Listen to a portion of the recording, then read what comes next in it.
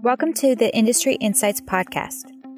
You will hear leaders discuss trends within their industry, emerging business models, and how your industry is evolving. And now, here's your host, Josephine Momberg.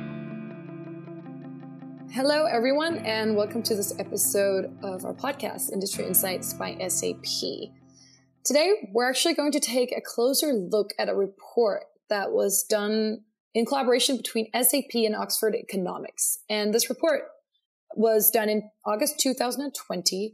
And what it does is that it actually surveys about 3,000 senior business leaders and looks at how they were able to build an interconnected company.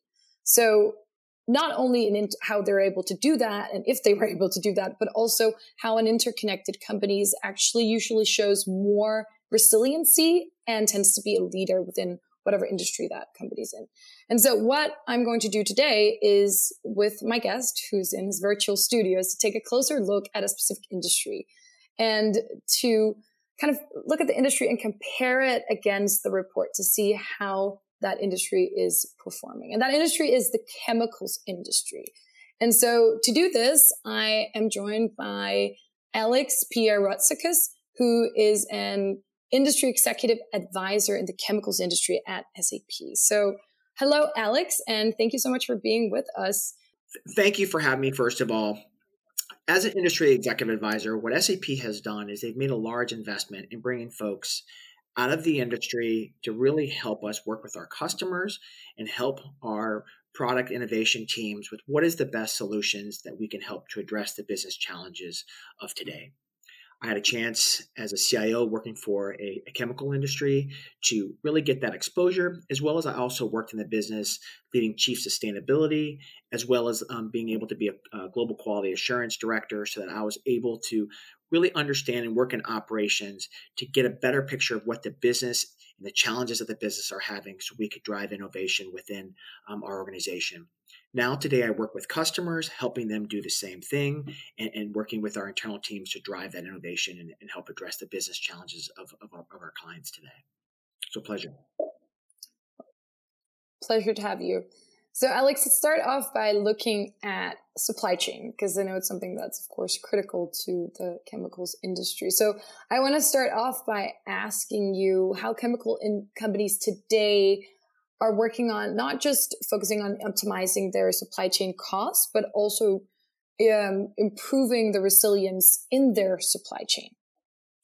So I think what's important is first is to set some context around what's going on and what's really driving the need for resilience. I think everybody's always talked about it, and this is something that we've always communicated with our customers.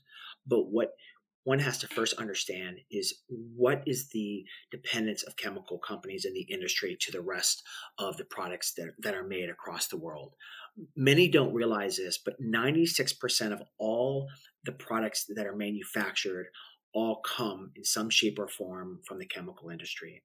As you look at what's happened over the last 9 months, there have been industries and markets that have done extremely well for unfortunate reasons, but at the same time, a large amount of demand in the PPE, personal protective equipment, single-use plastics, healthcare.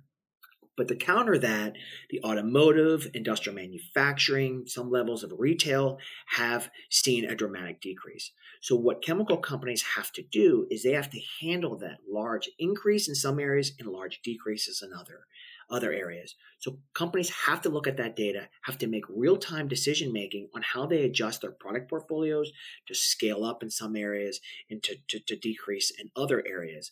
So at the end of the day, what resilience really means is being able to manage change as a part of a process, a part of life, and have the information and have the connectivity with your customers and suppliers to be able to make those changes as part of a normal process and not by exception.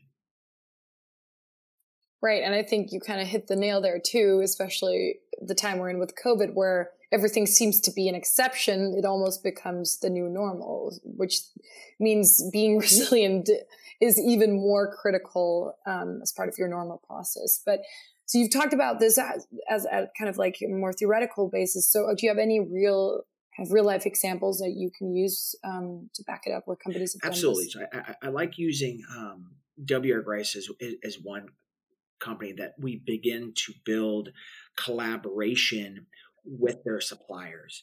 And what that really means is being able to understand what the suppliers can provide. A lot of them are tollers. A lot of them do external contracting. By being able to push that information and integrate that information back and forth, it has allowed them to ramp back up in weeks versus months. That was a huge, significant definition of resilience. I think, and one of the things you're going to find in the report is that many are far from that, and many are just embarking upon that. And I think a lot of that is driven, when you look at the report, is looking at what are the cultural issues and challenges that drives the fact that they're still trying to work to open themselves to collaboration with suppliers and with customers, and managing the data issues that comes from that. I think another great example is getting information from the markets and being able to bring external data and information to make decisions and look at that predictively.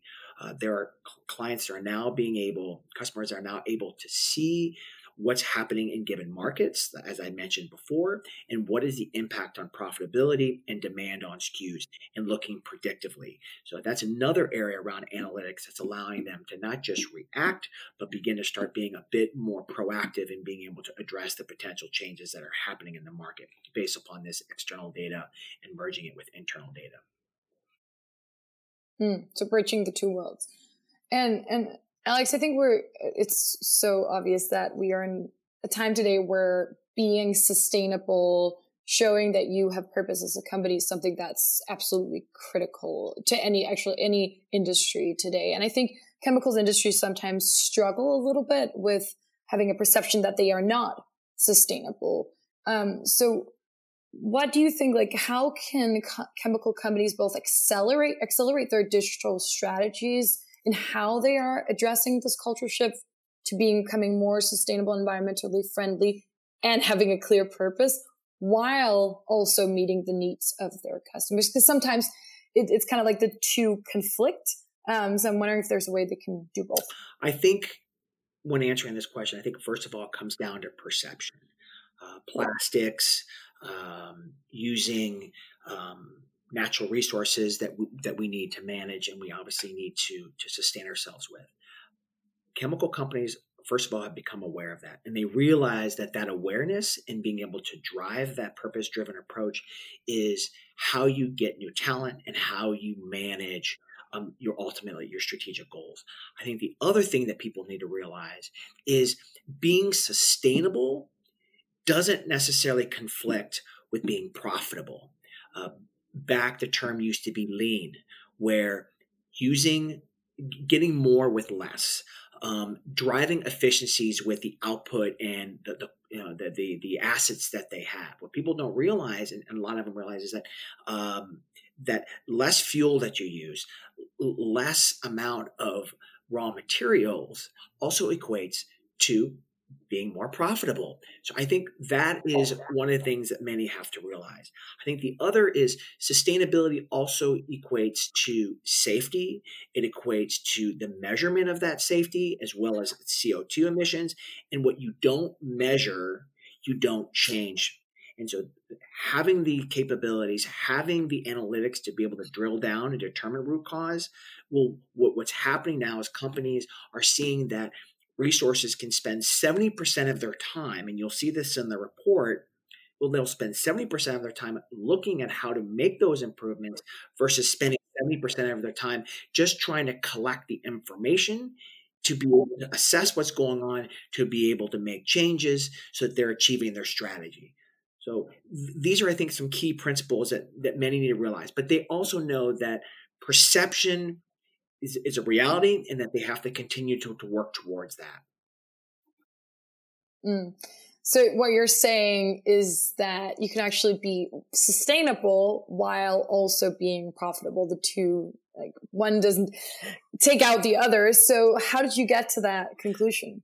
I think when back when I was in industry, I had an opportunity to be the chief sustainability officer. And what happened was when we would build our sustainability reports, what we found was it was very difficult for us to measure CO2 emissions and get back calculations from the plants. We also found that when our plants are more safe, that also drives efficiency and drives the result of those processes drive that level of efficiency. And I would say the third piece is our customers and the markets are demanding it. So yes, regulations are increasing, and yes, there's regulations in Europe that's driving for CO2 emission reductions. But when customers are asking for it, then that becomes a market-driven change and not just a governmental or regulatory change. And that's what truly drives that innovation. So I think those are the biggest components.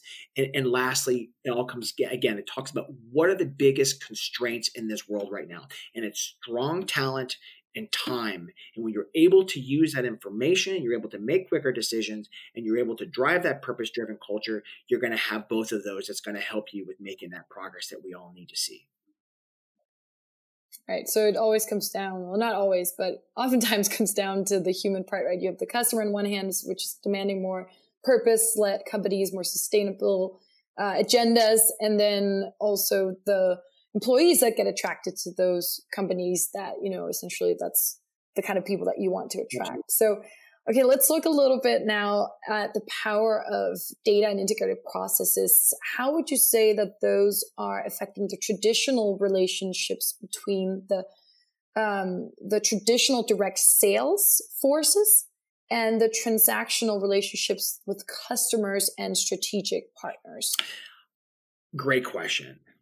What's really happening now is that many of the chemical companies, their customers, they're demanding and wanting a B2C experience like they have in their personal life, but also being able to do that in their work lives. So one of the things we're seeing, and actually when you look at the report, you'll find that this is one of the key areas. And when you do some market analysis, you'll find that this area is one of the fastest growing areas when it comes to investment moving the next 5 years. However, what is the biggest challenge we have is that many want that experience, but the scarcity of folks who want to give that information and the data security of all of this is a real impediment. That's number one. Number two is a lot of the companies that have a lot of baggage, a lot of data challenges, and being able to bring that data into one place so that they can be able to optimize these processes is where they're now looking to really drive new digital transformation. And let's also realize that with people working from home more, what chemical companies are really wanting to do is they're wanting to focus on spending more time with being more strategic with their customers, and allowing customers to do transactional related buying, accessing and using commerce and online portals to be able to do that. I would say that's what I answered, I think was really driven more around the customer experience, which is ultimately going to translate into the suppliers, because obviously the suppliers' customers are them, right? So hopefully that's the thing, yeah. Mm. Yeah, and do you have any examples of where a customer was able to do this? I would say a great example is when you really can get strategic with a customer. And BASF, Covestro, and Audi, what they did was they got closer and they moved into a much more innovative approach when they stopped delivering product and started billing by outcome, and that is quality painted automobile.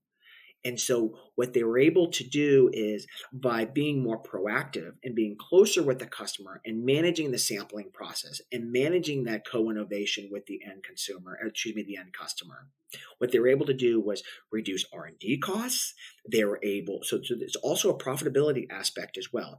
They were able to shorten the cycle time to be able to get to the product, get the product to the customer and get it in the way that they needed it. And ultimately, they were able to move towards charging the customer based upon outcome of delivered product, aka a service, or aka more of an outcome-driven approach versus simply having a transactional approach where they're just delivering product. It also makes the chemical companies stickier to their customers and less of a commodity, which drives increased margins as well. So it is a win-win. It requires work and it requires that digital transformation for that to happen. So Alex, this was so much fun speaking to you about the chemicals industry, what's going on. It's obvious that the industry, and I think all other industries, are at this pivot point in time where they really need to refocus and build a digital strategy that is interconnected, as we've also seen in the report. So what do you think, this is such a broad question, but what do you think the future holds for chemical companies, and what would you like people to take, all of our listeners to take away from this conversation? I always like to go back and refer to the report. The report provides you with a perspective of 3,000 executives across multiple industries. And again, most of these industries are ones that chemical companies serve. At the end of the day, chemical companies are needing to move for being able to being less like a Titanic where they're making slow shifts and being able to deal with those challenges, and moving more towards being a speedboat where they're able to tack and move around these challenges in a much quicker way. I think you take, and how do you do that? You have to be able to do more with less. And the number, and you'll look at this in the report, people and talent and time are your biggest constraint. And you have to be able to have access to that information so that you can be able to make that next step. And I would say that the third piece is that volatility and change is the normal. And companies are realizing that. Smaller companies are able to make that adjustment much quicker because they have less of the challenges when it comes to legacy. But bigger companies are also realizing that they have to do it in order to be competitive and to drive differentiation with their customers. And on those words, I want to thank you so much for coming on the podcast. It was so interesting. And when you're listening to this interview and you want to read the report, we're going to make sure that we link to it. And Alex, thank you for coming on the show. Thank you so much, and thank you for having me. And to all those who listen to this episode, thank you so much for listening in. Hopefully, I'll see you on the next episode. Bye, everyone. Thank you for listening. Subscribe to our channel on OpenSAP, Google Podcast, and Spotify. For more information, check out sap.com.